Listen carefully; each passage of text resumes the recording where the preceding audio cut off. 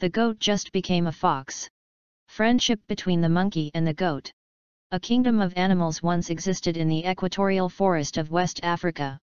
There, the animals usually make friends amongst themselves.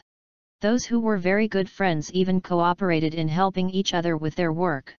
They could journey long distances in search of food or attend animal parties.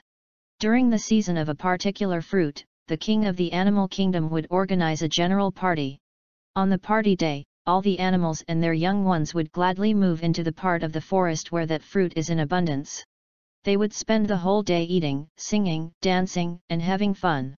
They usually have a black plum party, palm nut party, banana party, pumpkin party, blackberry party, sugarcane party, guava party amongst many.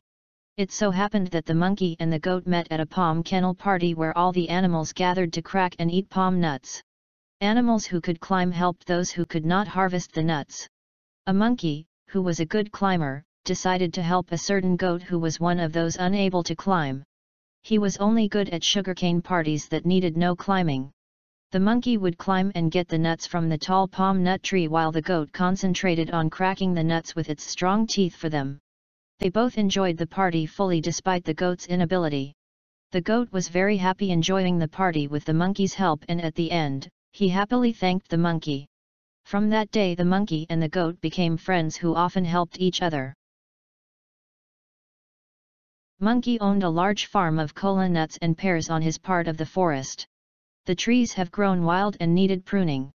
He went to his friend the goat and invited, "Please, my fruit trees are growing wild. I don't think I would be able to do all the pruning by myself. Can you create time to come and help me?" The monkey lamented, "My back hurts a lot and my doctor has said I should not carry heavy loads and not use my arms to do hard work like pruning. That I should not also stand in the sun for long since my head also hurts." The monkey sympathized and left.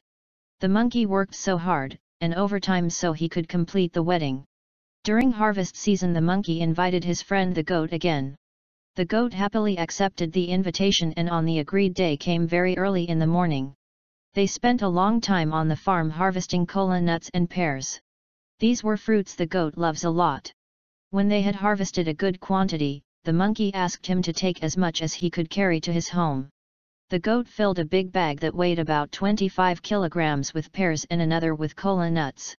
He carried the pears on his head and the kola nuts on his back, a quantity he could feed on for months to come. The monkey watched keenly with amazement how his friend the goat packed his bags full with the crops.